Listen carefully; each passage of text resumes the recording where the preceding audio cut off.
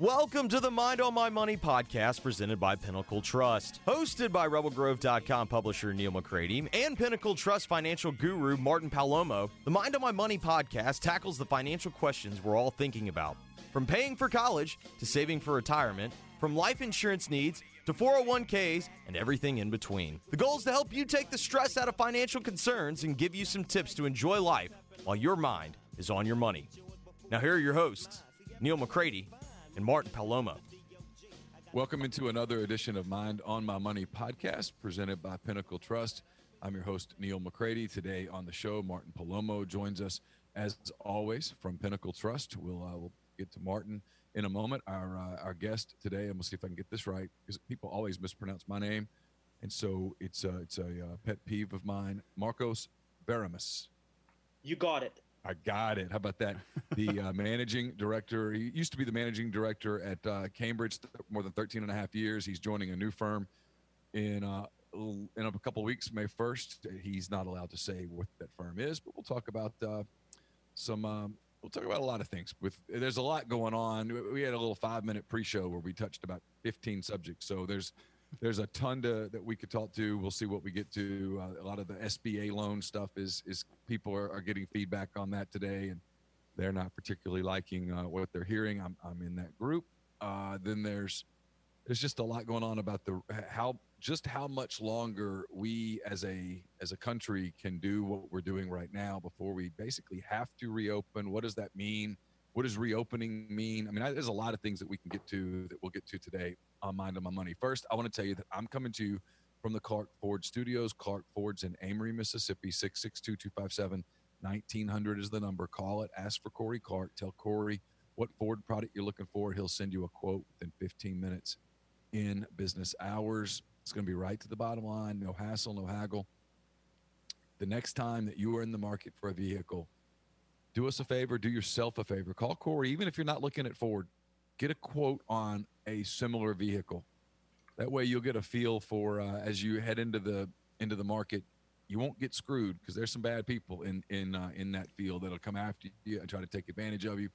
And you just might end up doing what I've done several times now, and that's get into a Clark Ford. You'll love the product. You'll love the service after the sale. Corey always says he wants to be your car guy. He wants to be your truck guy. He'll prove that to you. 662-257-1900. And Martin, before we get started, tell the people about Pinnacle Trust and how they can get in touch with you. Absolutely. Always happy to be back on, Neal. It feels like, as I've said, I think I've said this every week when we've recorded, that this is about the only routine that seems that I've kept through all of this. So I do look forward to recording each Tuesday morning. I'm really excited to have Marcos on with us today. I kind of started my career in the same firm that Marcos was in, and he was also a mentor as well, and a good friend. And I'm excited that we get to steal him and steal some of his time as a guest. But let me talk a little bit about Pinnacle as well.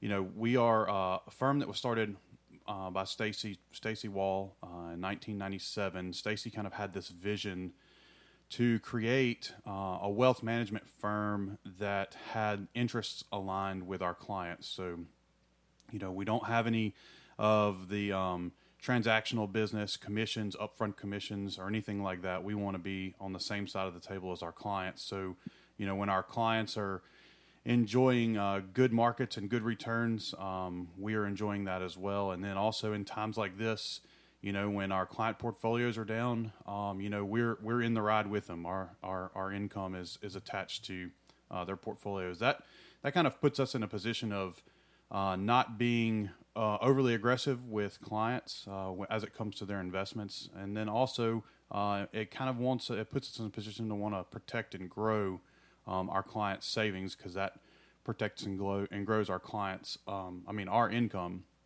One of the things that I feel like we've done really good through this whole process is communication.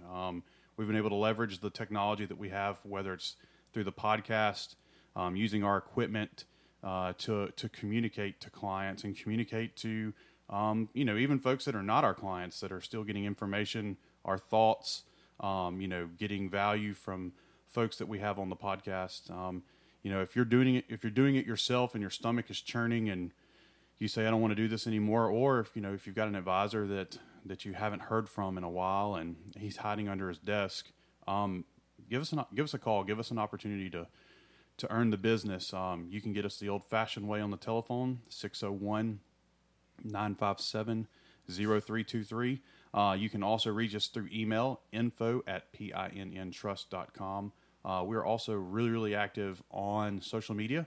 So you can find us on Facebook, go to our page, Pinnacle Trust, or you can find us at the Mind on My Money podcast page, and you can message us through there. So, if you've gotten a lot of gray hair in the last 6-7 weeks because you're managing your own portfolio, and maybe just say, hey, you want someone to step in and take over the gray hair part, we would be happy to partner with you with that. So give us a call, 601-957-0323. Or catch us on one of the other mediums. Marcos, welcome into the show, man. Hey, Martin, great to see you again, man. Absolutely. And it wasn't too long ago that I bumped into you in Memphis. In Memphis, that's right. That was maybe a year ago, a year and a half ago. Gosh, yeah, I don't even remember, man. That was it probably was a year and a half, 2 years, something like that. Yeah, it's good to see you, my friend. Good to hear your voice, and man, I'm super grateful that you're going to spend a little time with us this morning. Neal, did you want to kick anything in before we start, or I didn't mean to cut you off? No, you didn't cut me off. Okay. Let's just real quick. Since it's kind of breaking today and it impacts a lot of people. A lot of people who applied for the SBA EIDL loan are getting an email today that they read and they go, "Oh, come on." Because they, small businesses, they were applying for the $10,000 loan / grant, however you want to call that. Yeah, the quick advance. The quick advance, very easily forgivable loan. Yep. And now they're finding out that it's going to be limited to $1,000 per employee. And for a lot of small businesses, especially self-owned businesses, there aren't but one or two employees. Yep. And there's a big difference between 10,000 and 2. Well, like for me, I mean, I have technically at my business one employee because it's me, because everybody else who works for me as an independent contractor. Right. And so there's a big difference between getting $1,000 and getting $10,000. Obviously, what we're hearing is that there's just been more demand for the money than anyone thought, than they were prepared for, and it really begs a couple of questions. One, just how unprepared for the demand was the government? And then two, the obvious question, how much longer can we do this? Yeah, so I have some thoughts on this. I'll give you some numbers, okay? And we were talking about it right before we started, but I mentioned this JP Morgan study that they analyzed 600,000 small businesses in the U.S., and they looked at how much cash they have to operate. And the results were not that encouraging in the sense that, the median number of businesses, so if you look at straight in the middle, had about 27 days of cash, and then about a quarter had less than 13 days of cash, and then restaurants had 16 days of cash. So time is against you in this situation. Yep.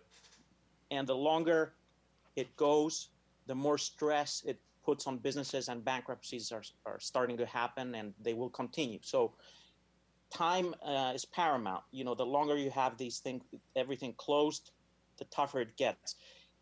Now, going to the question of the loans, I think that if you want to keep the economy closed for a long time to fight the disease and kind of flatten the curve, you need to give more money. It's not enough. Just the numbers don't work out. And I know it's not easy for government officials to do that, but it's just the numbers. Yeah, and I think, Marcos, we saw there was the misstep that happened end of the week last week. It feels like everything moves at the speed of light, so I'm saying end of the week, and it could have been, over the weekend, but I'm almost positive it was end of the week, where the Treasury went back to, our Treasury Secretary went back to the Senate and said, hey, we need to to get more funding, into the small business relief. And for whatever reason, I won't get the political about it. It just didn't happen. It did not get through Senate, and maybe they'll run that back through again this week. I can't see that they wouldn't, but it was my understanding that the additional funding was already, appropriated, I guess, in the initial, but it just wasn't activated per se in the first round. I don't think that they realized that there was going to be as high of a demand for, for help. But I think you're right, Marcos. I think, the longer this thing drags out, the more funds that if the government wants us to return to a somewhat normal economy at some point, they're going to have to throw a lot more money at it. And one of the things that I'm real torn right now on where I stand with this too, because I see both sides, and I really see the economic impact more than the health impact. But it feels like a very divided country as well. You see, there's a lot of people saying keep us shut down, and then I think the folks that own businesses or manage businesses or understand how the economy works too are saying, we can't stay shut down like this. It's just going to be catastrophic. It's a very tough decision for policymakers, right? It's very tough because there are lives at stake. Correct. But the thing is that you need to weigh everything. Yeah, there's no easy way out of this. You need to weigh everything, because if businesses start getting bankrupt, unemployment shoots up the roof, people are going to die of heart attacks and other diseases. It's I agree. It's not an easy decision. You can't just be on one camp and support just one way forward. It needs to be balanced out. My question, Marcos and Martin, is, and again, none of us are epidemiologists. None of us are. And I would venture to guess that all three of us have learned more about epidemiology and diseases, viruses of this note in the last month than we had in our collective lives before that. That being said, originally the talk was, hey, we got to flatten the curve. Yep. We got to flatten the curve. If we flatten the curve, we stop the hospitals from getting overwhelmed. If we stop the hospitals from getting overwhelmed, people are going to continue to catch the coronavirus, but we'll be able to treat them because ICU beds will become available. Ventilators will be available. We'll be able to save lives. And I think we all agree that saving lives is paramount. It's very important. Now, what concerns me a little is that I hear language changing from let's flatten the curve to let's eradicate the virus. And if the goal is, and obviously the goal is to eradicate the virus at some point, but if we can't resume anything until we eradicate the virus, well, eradicating the virus could take 18 months or more. Eradicating the virus could take forever, technically. Getting everyone immunized is at a minimum a year from now, and that's everything goes great.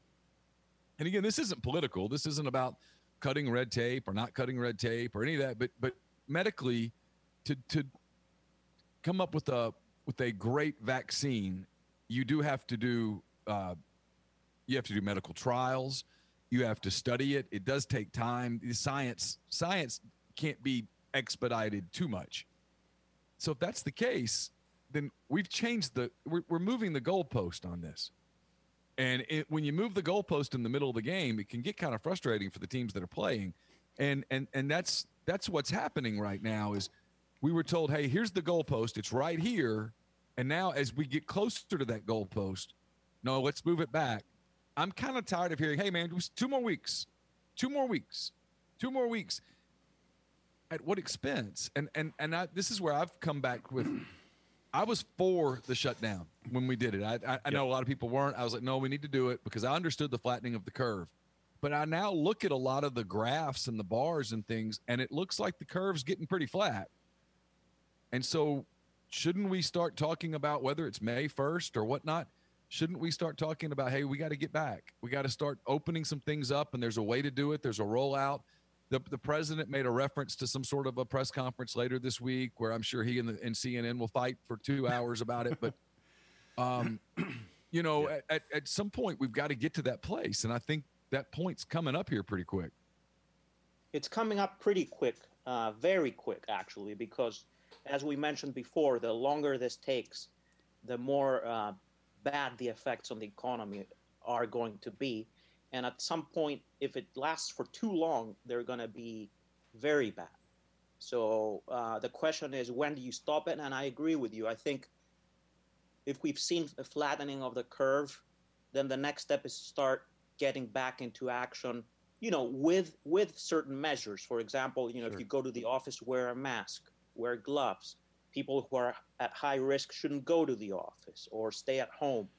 But there must be some sort of a return to normality within the next few weeks, because otherwise we'll have to deal with an economic disaster of major proportions. Yeah, which is going to bring on a whole different set of problems. And we and Marcos, not that you weren't on this show, but Neal and I had a guest a few weeks back where we were actually talking about the the mental health damage that could potentially come out of, you know, just being shut down for long. And there would be a lot more drastic effects than just, you know, mental health issues. If we stay shut down, there's going to be, you know, people lose their lives. I mean, not just physically lose their lives, but they lose their, you know, their way of life, their home, their, you know, and that's a domino effect when income doesn't come in, and then, you know, utilities don't get paid or rent doesn't get paid, someone ends up having, you know, to pay for that as well. And I think that there is a balance. I don't know what that balance is. I was looking at Israel's plan this morning, and I thought it was very thoughtful, the way that they are staging their reopen. And I won't quote it exactly because I can't remember exact order, but it was something like, you know, the first 2 weeks it was, you know, let's just say, you know, so the hospitals and grocery stores and, you know, gas stations and those things are already open. But so let's say, you know, the first 2 weeks it was, you know, your manufacturing facilities that opened back up, and then in another 2 weeks it was a different wave. It was, you know, something additional. And it was other additional, you know, businesses that were opening back up. So it was kind of it looked like it was like a wading or tiptoeing, you know, into the water, versus just a slam, you know. And I kind of look at it like a diesel engine. You know, we shut this thing down, but starting it back up, if you start a diesel engine back up, you have to let the glow plugs warm up, and then you can crank the engine. I imagine this is going to be, you know, somewhat similar. It won't just flip a switch and, you know, immediately turn back on. And then I'm also kind of interested in, what is it going to look like for, you know, for businesses going forward? You know, we've seen all of these businesses that were still saying, hey, you have to come into the office. You cannot work for us if you are not physically in the office. And then this happens and everyone scrambles and learns how to work remotely. I think some of the good things that have come in, I know for me, I've been a lot more efficient working from home than in the office, because in the office I get super distracted by stuff. I'll be interested to see what the economy is, you know, what we look like when we come back too. I don't think we'll look the same. I think this will have an impact on the way we look going forward. Totally agree. And I think, yeah, as you said, Martin, we're seeing the signs, you know, remote work. From what I hear from others and from what I've seen in terms of myself, is that remote work has worked much better than we would have expected. Yeah, I agree with that. I think large organizations are functioning with everybody at home, and they're functioning fine. Yeah. Things are being done. People, you know, work from home quite well. So if that's the case, then, you know, if I was a business person after this and things return to normal, I'd say, well, do we really need that in-person meeting? Do we really need to spend this money? Do we need to get, you know, 10 people on a flight to go visit a client? Maybe we do, but we don't need to do it, you know, every month. Yeah. We might need to do it once a year. Sure. So I think remote work is definitely going to become stronger out of this, is my perspective. But that doesn't mean, of course, that the human touch is going to disappear. No, I totally agree. And I know, like, for us at least, you know, there is something about being face to face with your client. as well. And I mean, I know that when you were at Cambridge as well, Marcos, that it was, those quarterly meetings when you'd go meet with boards and investment committees. It was, you could do a lot of it via telephone or video, but something about being there face to face too. That human contact, human interaction does mean something as well. And I mean, I think, if I was king of the world, or was running the show at a business, I could very much say, hey, we're going to do 2 days at the office a week, and then you have 3 days where you get to have flex. You can work at your schedule, work remotely. Because I know, like for me, one thing that's happened is I've had every meal, breakfast, lunch, dinner with my family face to face at home, which never happened before. That has been phenomenal. I've been able to do my work very efficiently. I've had time to even exercise more than normal, and it's I kind of like it. I like the quality of life that has been kind of afforded through this, realizing that, hey, my work hasn't suffered. We've leveraged technology, but my work hasn't suffered. I hear you totally, and I'm in the same camp. I used to travel a lot, and Martin, how it was. Yep. I used to travel not just a lot, like I used to be on a plane half the year, and I have 2 young daughters, and I really wanted to spend much more time with them. And now with this lockup, I've been at home every day, and I'm seeing them every day, and we go out every day, we walk, and it's been a wonderful time with my daughters. Now, at the same time, you don't want to look at your 401k. Yeah, this is very true. But on the other hand, it has the benefits that you described. The spending time with family, while at the same time, completing your work. Yeah. So, in that sense, it's been a blessing. Of course, you can't forget what is going on in the economy, and we're lucky because we're in the finance world, and we have money around. We can advise people over Zoom or the phone. But I know that there are people out there in retail and in tourism and that are being, facing really, really tough times. I mean, and you can't ignore that, right? If you own a jewelry store, it's really hard to it's hard to sell your jewelry via Zoom. It's difficult to fit someone's ring over Zoom. Exactly. Absolutely. Absolutely. It's just those are the places where, if I'm just honest, I think it's time to be able to let those places reopen. It's going to be hard enough for them to get people to come back and spend money on quote non-necessities as it is, right? It's going to be difficult to get somebody to go to a glasses store and buy sunglasses. There's going to be some trust issues at the dentist office for a little while. People are going to be exactly could go on for a year or two, right? Yeah. I mean, until a vaccine is found. These businesses are going to suffer. Right now, they're suffering in an unprecedented way, meaning it's never happened, at least in my lifetime, and I think in my parents' lifetime or my grandparents' lifetime, it's never happened that revenues for some businesses have gone to zero, right, in one day, or almost zero.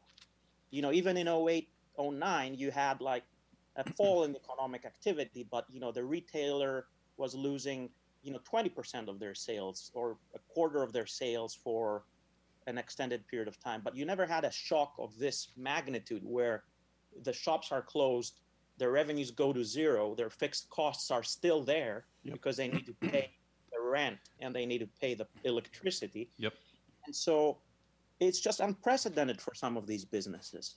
And it's going to hurt even if the economy opens up. I agree with you, because it's not going to go back. Revenues aren't going to go back to the pre-COVID days. Correct. People are going to be reluctant to walk in the dentist, and they're going to be reluctant to go in a shop. There's going to be less in terms of sales for a year or so. Yeah, I don't disagree. Let me ask both of you guys something, because Marcos touches on a really fascinating topic to me that goes beyond money, and it goes beyond government programs and all of these things, goes beyond all of that. Just goes into personal confidence. Let's just say that we, quote, open up, end quote, the economy again, the country, the markets.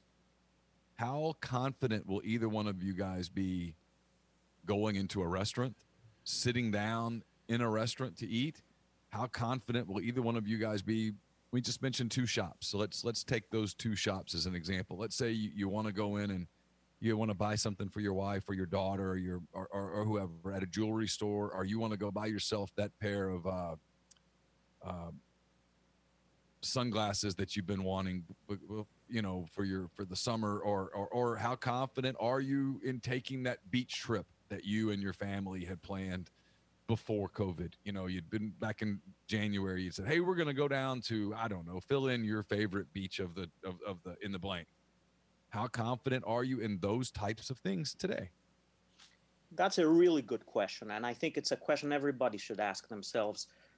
I think we're going to be if I put myself in that position, when the economy opens up, I would tell you that I'd be going to, I would be more cautious. I'd be probably doing less in terms of going out, eating in restaurants and shopping. I'd go in there and maybe I'd have gloves on. Maybe I'd take the merchandise out and I'd wipe it. All these things are frictions, right, in the economy. Yep. And this translates to me, I hate to say it, but it translates to an extended period of time of reduced sales for physical businesses.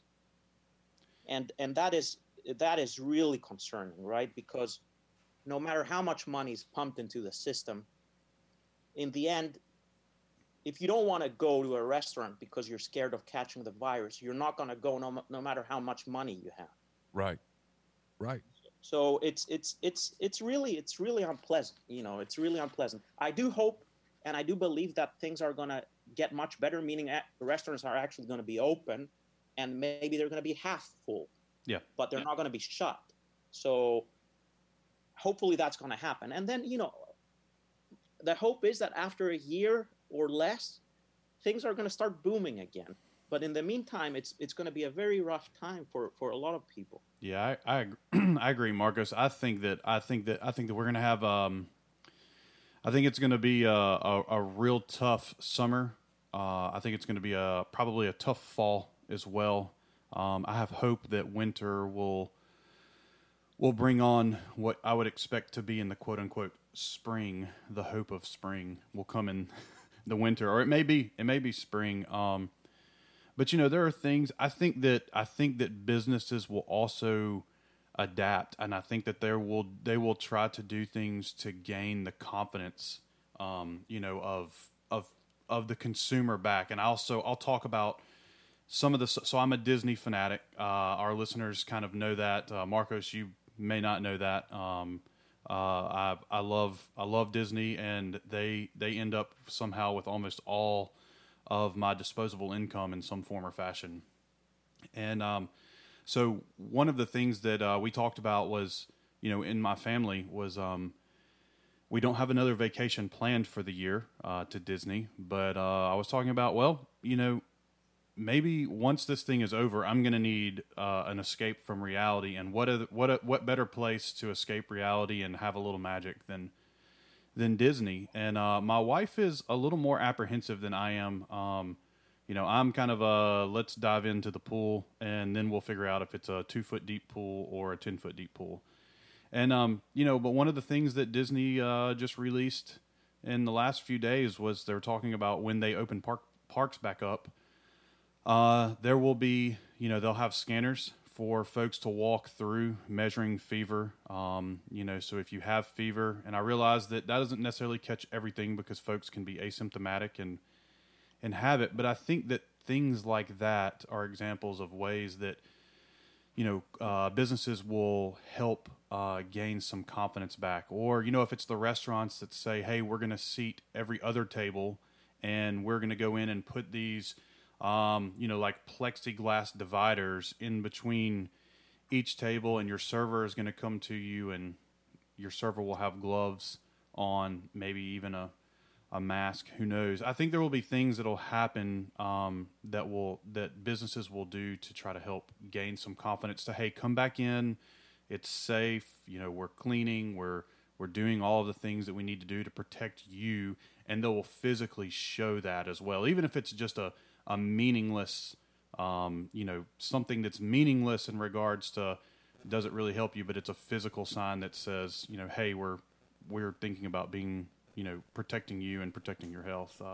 I think that'll go a long way, and I think that you'll see businesses do things that we haven't ever seen businesses do, before. And I think there will be some great things that come out of this as well. It'll change the way the world looks and the economy look. I mean, I guess kind of like the only event that I have to compare this to is, how travel changed after 9/11. That was, and maybe that's what's going to happen here. Yeah, you're making some great points, and I totally agree with you. We've been talking a bit pessimistically, I'd say, but I want to be clear. I'm an optimist in general, and I think no, really. Yeah, me too, man. Me too. And I think the entrepreneurial nature of people always wins. Always wins. And exactly, businesses are going to figure out new ways of serving customers, of making customers feel much better as soon as we open up. The important thing is to open up. Yeah, to get there. People are going to figure out new ways of doing things. The other thing I want to mention to you guys, and it's just a historical point I want to make, just a data point. Obviously, every situation is different, but right. I was reading that the 1918 Spanish flu, which killed about 50 million people worldwide, it was much worse. The recession in the United States that in 1918 lasted for only about 7 months, which was, in a historical context, the second shortest recession in U.S. history. So things did bounce back very aggressively, and it was a much worse disease than this one. So you look at these numbers from then, and you look at the entrepreneurial nature of people, and the money that's being printed and so on. And I think there's a good case to be made that things are going to bounce back. So that's my hope. Yeah, and if you go back in 1918, there was also World War I was going on. Yeah. And, we had the Roaring Twenties. I mean, we all remember that from our history books, right? We had the Roaring Twenties and then followed by the Great Depression, followed by World War II. And, I mean, that's the way something you said about the entrepreneurial spirit, I completely agree, Marcos. It's one of those things where we all learn. I mean, I'm in media. I was a newspaper guy. I mean, I loved the newspapers. It remains the most fun I ever had as a writer was working for newspapers with deadlines and all that. But you adapt or die.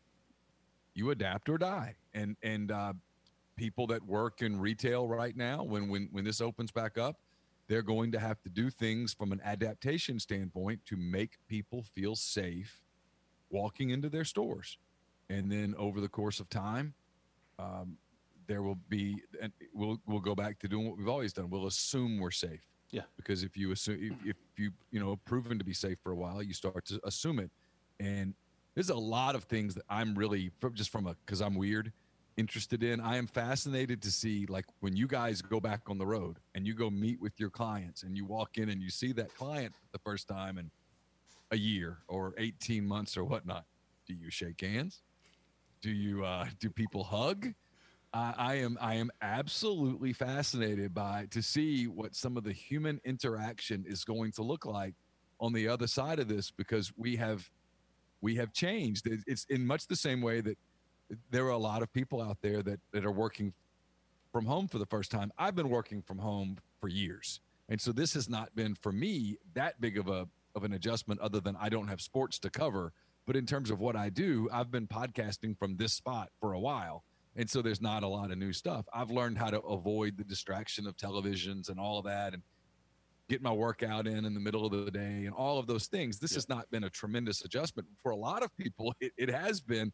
And now they've begun. I mean, it's scientifically proven. You make a new habit in 3 weeks. It takes 3 weeks to form a habit, 3 weeks to break a habit. That's pretty much science. And so a lot of people now have these new habits. I like my new habits. From working at home. And it's just going to be fascinating to sort of see what it looks like you were saying, Martin, what it looks like moving forward. But it is not going to look the same. The people that keep going, hey, we're going to get back to normal. And I've said that too. I've made the mistake. Yeah. I've had to correct myself and say, well, we're going to get back to our new normal. Whatever it looks like. We don't know what that is yet. Yeah. Yeah, absolutely. Absolutely. There will definitely be changes. And hopefully the optimistic scenario here is we're going to get back into action soon. And people are going to figure out new ways of doing things, and we'll get back to normal in a short period of time in terms of economic output and activity and unemployment and so on. Yeah, yeah, I agree. And, and I wonder sometimes too, like, so I think back to, the elevator operators, decades ago, that was a, respected full-time job. And then like my kids, if I ask them, hey, tell me about an elevator operator, they would look at me really weird and probably think I'm referring to some type of, motherboard or something that runs, the elevator, which is, I guess, in reality true.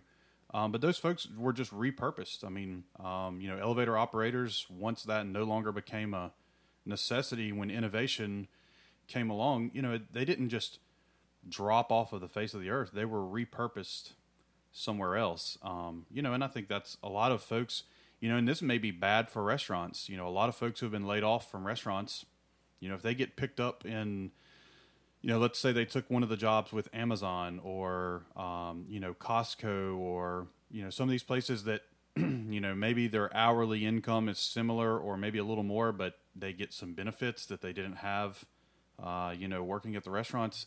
There may be restaurants that are really struggling to replace the workers that they lost as well. It will be interesting to see what the world, the new world, looks like.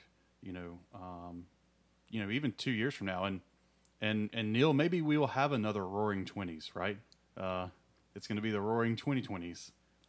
Let's hope we have it without the 1929 Yes, ending. Yes, please.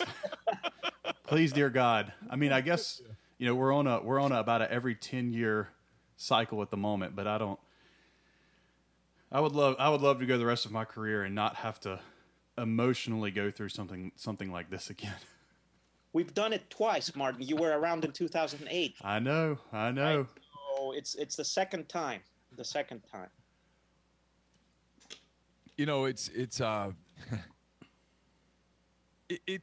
I think people.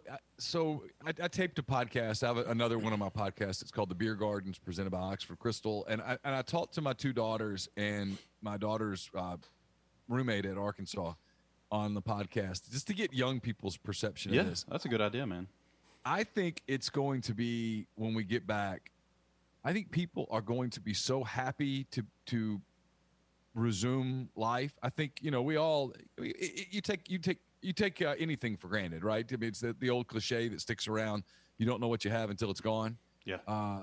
There's the cliches stick around for a reason, and that one does for that reason. I think people are going to be so excited that I actually anticipate it's going to be slow for a moment, but I think people are going to be so excited that I do think we're in for a boom. I think this, assuming the one thing that sticks out in my head a little that makes me have some reservations is I am curious to see, and again, I work in sports media. I am curious to see whether A, healthcare people sign off on large gatherings, and then B, whether if those gatherings are made available, do people feel confident enough to go to them? So that impacts more than sports. That impacts music, theater, the movies, like I said, concerts, symphony, Broadway, all of that stuff. That people it's been a part of our culture for as long as any of the three of us can remember. Yeah. How soon does someone feel confident going to a play on Broadway? How soon does someone feel confident going to a Grizzlies game in Memphis? When those kind of things become available again. My guess is that most people are going to say, I'm ready. I'm going back. I'm willing to take that chance. I am. There will be some people who will obviously be scared and such. I think we'll see more mask. Yeah, for sure. In society. I know I wear one to the grocery store and it makes me feel a little safer. And will I do that forever? I don't know. Yeah. Will I do it for a while? Yeah, I think so. Yeah, even if it's a placebo, even if it's a placebo. Well, the proof of that, Martin, and you and I talked about this, and Marcus, I don't know if you heard it, it was a previous deal. I went to Home Depot 3 weeks ago, I guess, 2-3 weeks ago, and I didn't have a mask on, and I was only in there 5 minutes, and guys, I could feel my throat closing.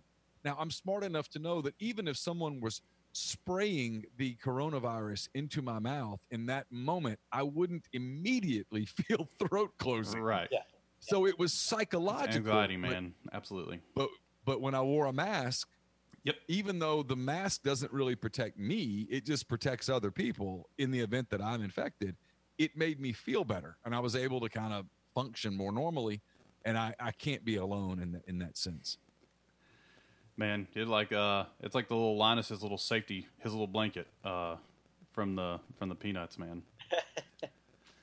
Marcos, I do want to ask you some questions. So, our listeners don't know that. So that your family is Greek, and Greece has kind of been in crisis for, a decade, a little longer than a decade.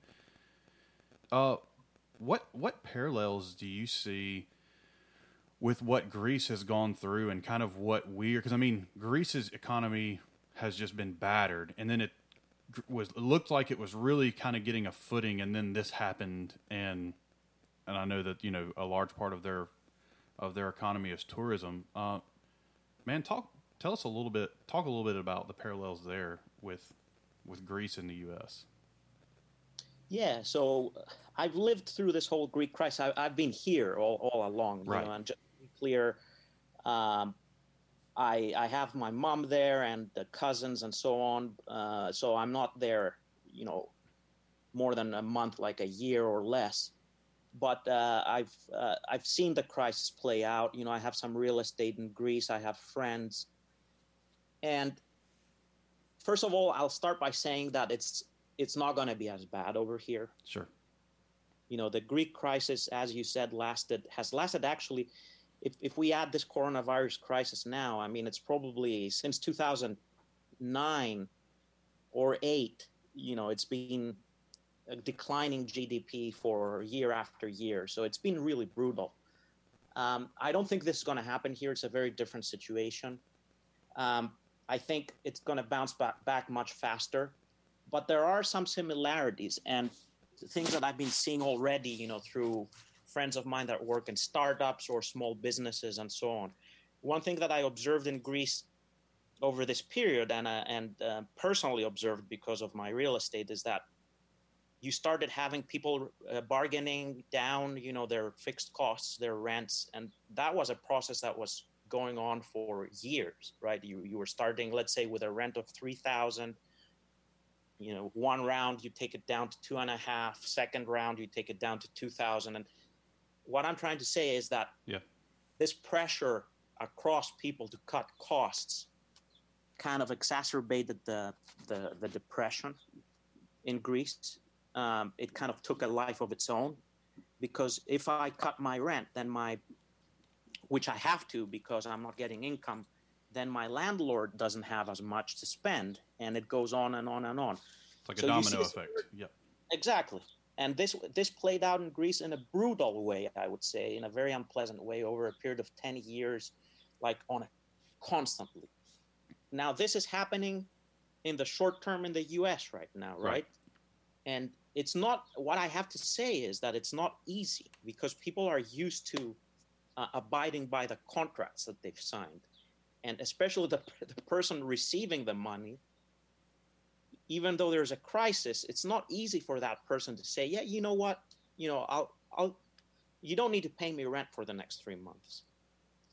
So this dynamic of pressure, like to cut, is kind of similar right now. And what I have to say is that it needs to stop, and stop soon, because the longer it goes, the worse it gets in that respect.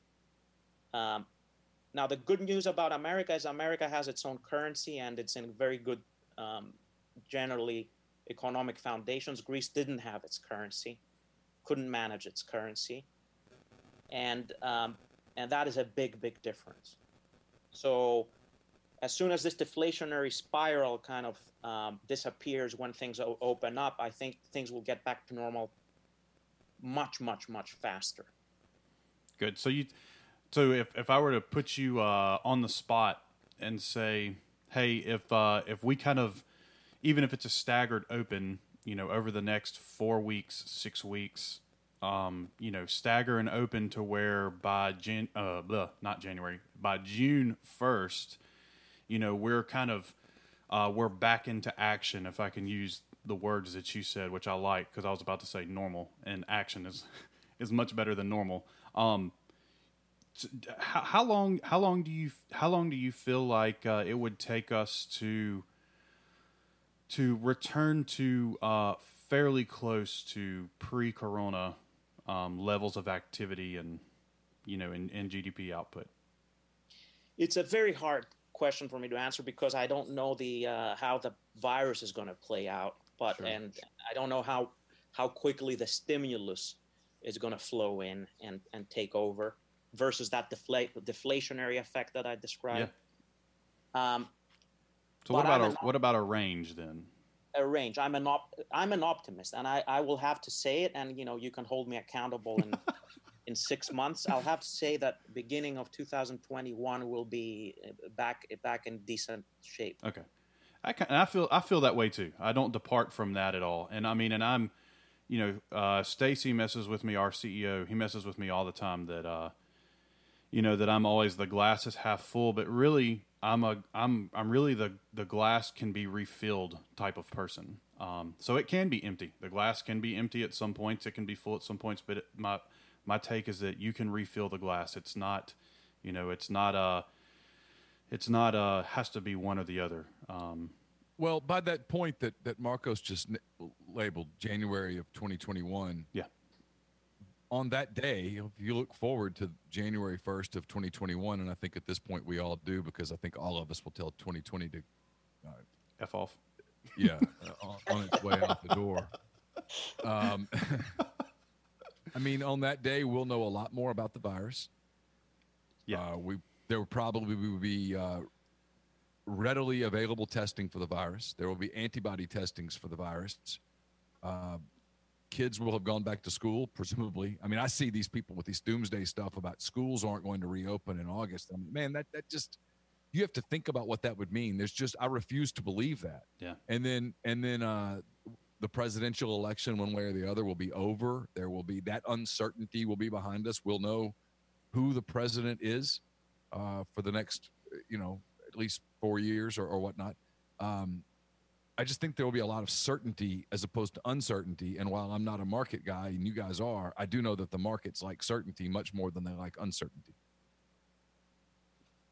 I'm with you with that, and I agree completely. And by that time, we'll have testing everywhere. We'll have much more targeted approaches to hurting the virus if it's still around. Rather than shutting down an entire economy, you can shut down a restaurant or a small neighborhood and maybe quarantine a few people rather than doing this in a mass scale. One of the reasons we're doing this in a mass scale right now is because we just don't know. We don't know who has it.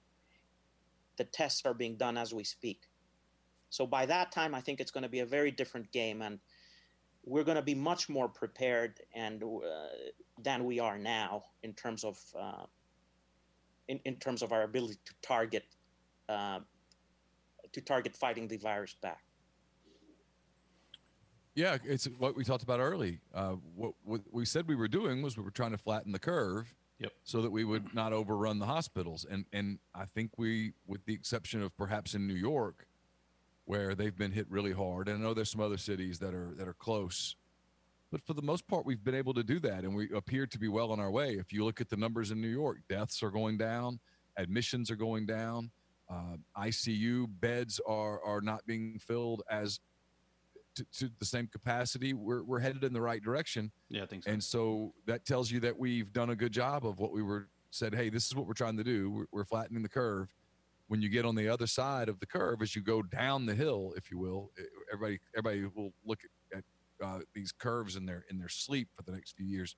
As we go down the hill, we're supposed to be able to start like you said, Martin, a structured reopen.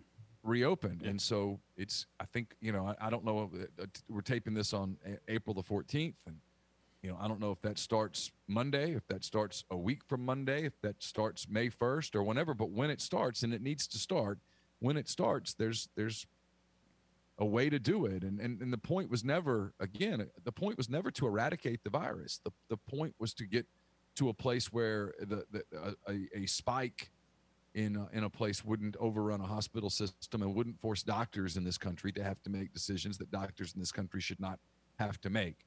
In a time of peace, doctors should not be having to make wartime decisions. And nurses should not be having to decide who lives and who dies in a hospital. Yeah, I agree. Marcos, there's another thing I do want to ask, because I can't have you on our show and not talk about this piece. So for our listeners that don't know, Marcos is also a very sought after person and expert and resource on cryptocurrencies. And so we were talking about, how does the world look going forward? And I know that, for a lot of people, the only experience or even maybe understanding of cryptocurrency has been in just the form of Bitcoin, but there are also many other forms of cryptocurrency. It's a fascinating topic, and we could probably dedicate an entire show to just talking about cryptocurrencies, but we won't for this one. I'd love for you to talk a little bit about, the world of cryptocurrency. It's also becoming, should it be a part of people's portfolios? I know it's coming into the fray a lot more rapid today than it was. I know a couple years back we had this huge run up in valuations and price for Bitcoin, followed by a precipitous fall as well. Spend a little time talking to us about that area of, one, currencies, and then two, investment opportunities.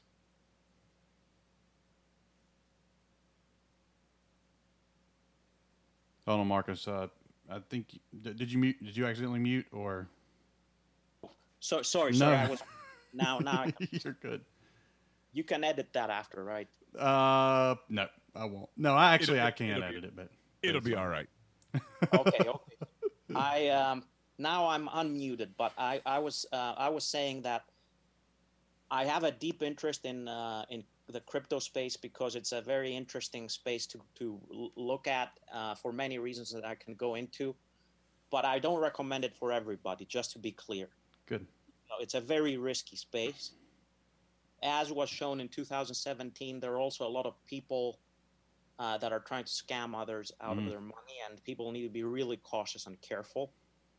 But with that said, I do think that it's a very, very interesting and fascinating space for the reason that it has potentially, and I call crypto and blockchain kind of one thing. Okay. This whole space has potential implications, for many industries, and has many interesting projects going on. I would say that all of these projects that are going on are very early stage. It's as if you're investing in venture capital in the pre-web days, right, when it was very, very early. So it's very risky in that respect as well. Now, Bitcoin is the most famous one because it's been around since 2008, and it was the first blockchain, the first crypto asset, was the first asset that could be transacted outside of the traditional financial system in a disintermediated and decentralized way. And it was the first asset that had programmed into its existence a certain limit in its supply. So in that sense, Bitcoin developed, over the years, a narrative around digital gold, right? What people talk about when they talk about Bitcoin is a form of gold, a form of hard asset with a fixed supply, right? And of course, there have been many attempts to replicate Bitcoin and other crypto assets, but most of them have failed, and they failed because of network effects. As more and more people buy Bitcoin. There are more exchanges to buy Bitcoin. There are more wallets for Bitcoin. There are more startups built on top of Bitcoin. So Bitcoin has kind of won that digital gold narrative. And it's relevant in this world because we talked a bit about the money printing and we talked a bit about the fiscal stimulus and all of that. And, there's a scenario in which, money is going to be devalued, broadly speaking, in the future, especially if there's inflation. So having your money in something like gold or Bitcoin could be a good hedge for that. Right. Now, I wouldn't say that Bitcoin and gold are the same thing. Gold is obviously has gone through the test of time. So if I were to buy between the two, I definitely overweight gold for that purpose. But I do have my personal assets. I have a small position in Bitcoin because of its hard money kind of narrative and because of the network effects it's had, meaning it's become dominant. Even though it's not the best blockchain, it's slow, there are many issues around it, it's still kind of beaten a lot of the replicas around it, and it's because of these network effects. So do you think that as we move out of this, out of this time in our lives where, I've seen, people are more hesitant to exchange currency with each other because of not knowing, have you touched, are you infected?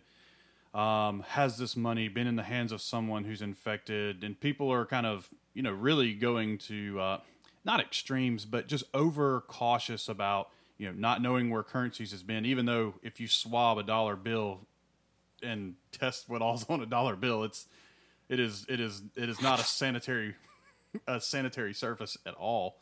And I was just wondering, would we end up shifting into some form of contactless currency exchange? And I realize you can do that with, with your credit cards already. But does this just open the door for more businesses or more people or more opportunities for cryptocurrencies to really kind of step into, the everyday life or practice of, in everyday life? I do believe so, yeah. As there's less physical currency exchange. And you did mention credit cards, and there's obviously things like Venmo and PayPal, which, you can transact online, but you're not transacting money. You're transacting IOUs. I mean, it's not really money. It's an interface that connects the traditional financial system with you. Right. And the reality is that if a stable coin, what's called a stable coin, let's say a cryptocurrency pegged to the dollar, that's what the Libra project has been trying to do. Of course, with a Facebook name behind it, it hasn't gone far. Right. But there are other projects like that. If you manage to create a cryptocurrency that's backed by the dollar, and you can start transacting actually real dollars, not IOUs, not an interface like with Venmo or PayPal, but actual dollars, you can start being transacted, through your phone, through your computer, and that is it's the exact same thing as if you were transacting physical dollars. So in theory, this whole coronavirus situation should be helpful to push things towards that direction. The other thing I want to mention is that there are about 1.7 billion people estimated that don't have bank accounts. Yeah. And if you don't have a bank account, you can't use Venmo, you can't use PayPal, but you could use a stable coin because it's just passed through wallets and each other, just simply through the internet. So I think a stable coin could potentially pull a certain part of the global population into the financial system. Yeah, and I know that, and not that I'm not tying these two together, but I'm ADD and my head goes a million different directions. When you talked about, a large section of our population that, is either doesn't bank or doesn't have, or is unbankable and doesn't have a checking account. And right now I read that, with the IRS, one of the issues that they're having with trying to do the direct deposit piece, as well as, folks trying to get money quickly into folks' hands for the economic relief, the $1,200 per adult, is that a large section of the population does not have a bank account.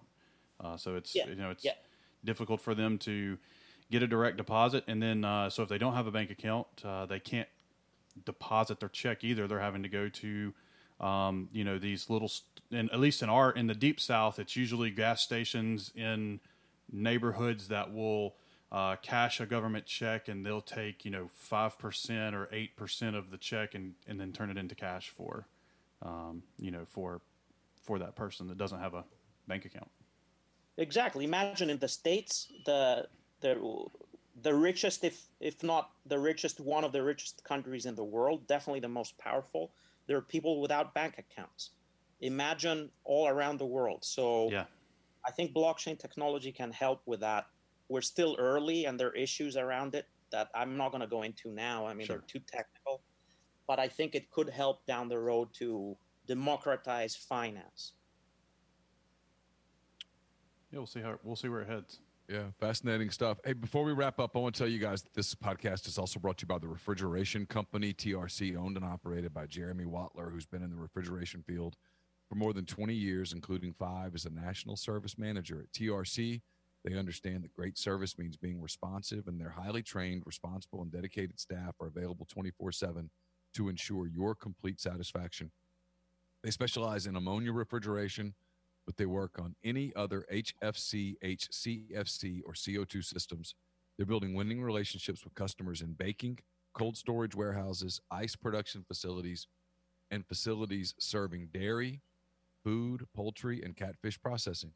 TRC is based in Spanish Fort, Alabama. They're licensed in Texas, Louisiana, Mississippi, Tennessee, and South Carolina as well. They can handle all of your company's refrigeration needs, including installation, fabrication, service, compressor rebuilds, ammonia detection, calibration, vibration analysis, and more. To learn more, call Jeremy Wattler, 251-348-8533, or email him at jeremy@therefridgeco.com. You can follow him at The Refrigeration Company on Facebook or at their website, therefridgeco.com. We're also brought to you by Elite Dental Care with offices throughout West Tennessee, in Germantown, Jackson, and Trenton. Elite Dental Care has 5 doctors with more than 75 years of combined experience, and with their different areas of expertise, the doctors at Elite Dental Care offer convenience along with the latest in technology. In addition, Elite Dental Care is a family practice, so the entire family can be seen no matter the age or severity of problems. They focus on staying up to date on all the latest technology, including intraoral cameras, digital x-rays and impressions, 3D x-rays, and more. There are TVs and radios in every room, gives patients the comforts of home, all while they receive the most modern technological treatment. Elite Dental Care offers both conscious sedation and IV sedation for patients that are anxious or scared, or for those that might not be fearful, but just have a lot of work to do and can't afford to take time off work for multiple visits. And with sedation, Elite Dental Care is able to get much more work done in one visit, which ultimately saves the patient time and money. So if you're looking for a dentist in West Tennessee or the Memphis area, get in touch with Dr. Mark Harper, Dr. Clint Buchanan, and Dr. Mike Farah at Elite Dental Care. To reach the office, the doctors at Elite Dental Care, go to elitedentalcare.com or follow them on Facebook and or Instagram. Martin? Appreciate you, Neal.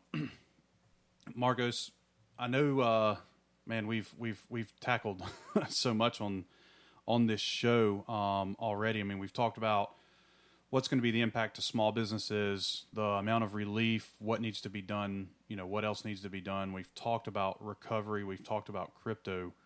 I feel like I'm missing something, and I'm totally drawing a blank here.